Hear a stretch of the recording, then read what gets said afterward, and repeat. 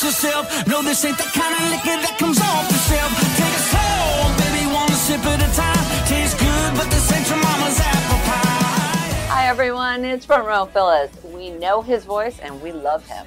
The lead singer of the popular vocal group Rascal Flats, well, Gary LeVox is taking on the world solo in his Get Down Like That tour, which is also the name of his latest single. Your voice is one of a kind. Oh, I mean, it's one of a kind.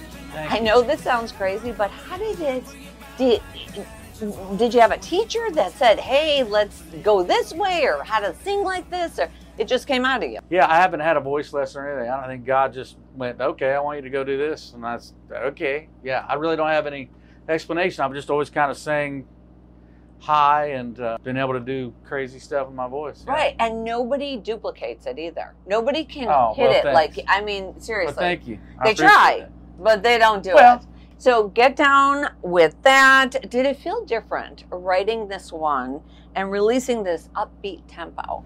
Well, I wanted it to be an upbeat tempo song, but just because, you know, we've been known so well throughout with all of our ballads and stuff. So I really wanted that, and you know, this song just kind of just encapsulated the culture, how I live, you know, just the whole country lifestyle. And now you also wrote it, I don't know if everyone knows that you co-wrote it with a couple friends, Thomas Rhett and Hardy. So how did that all come about? You know what? Actually, I didn't co-write it. Okay.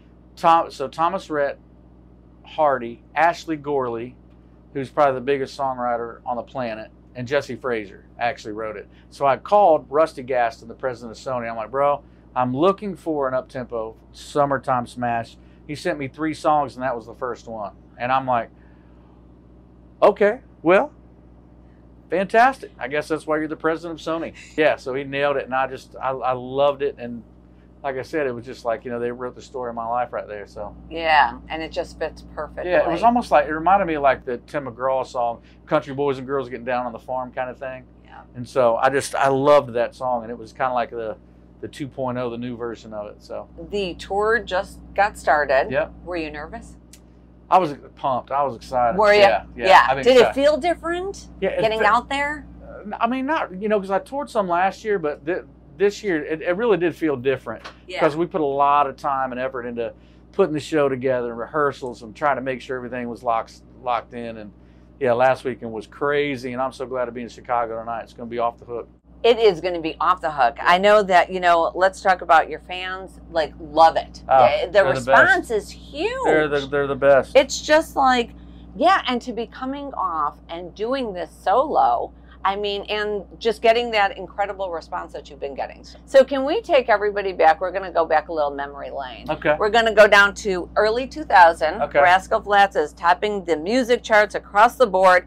And in 2005, your Pixar approaches you guys to record a number for their upcoming movie, just a small little movie called Cars. Right. Small little, you know, let's talk about the single that was, you know, Life is a Highway. Did you ever think that it would take off the way it did? No, I don't think anybody did.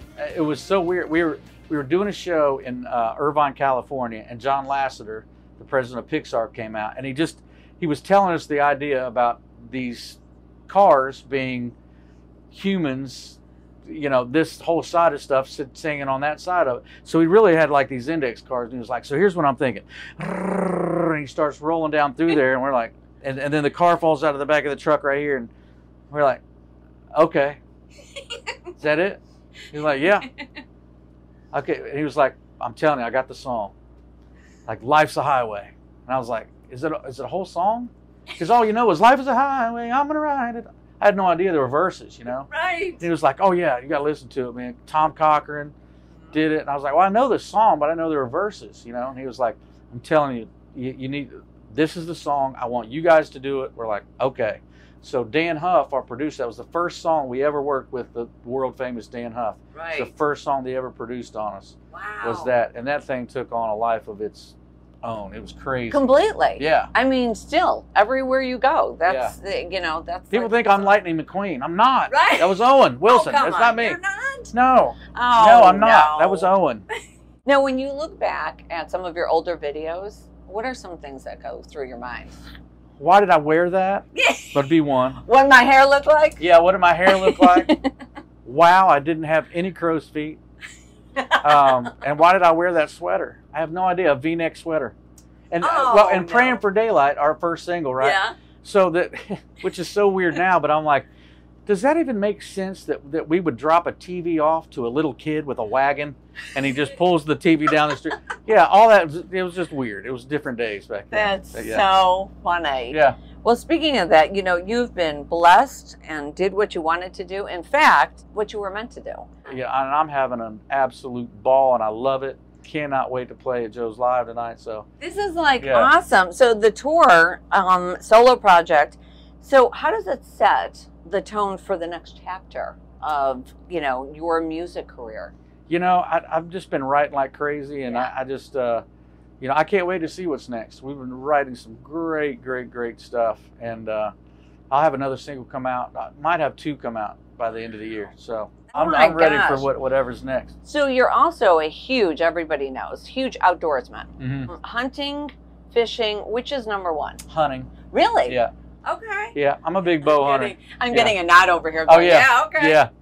Yeah, I love to eat fish. I love to catch them. Okay. Yeah, but I'd love to. What's your favorite fish to catch? Fish? Mm-hmm. Hard to beat walleye. Oh. It's hard to beat a walleye. And crappie. But it's hard. You put a big walleye in some batter, it's game over. Yeah. Ooh. But I love all of it. Live from Joe's Live, it's from Real Phyllis. If you wanna get to slipping out like that, burn away your life for your bout like that. It's your fault that you ain't from a town like that. So let me show you how to get down.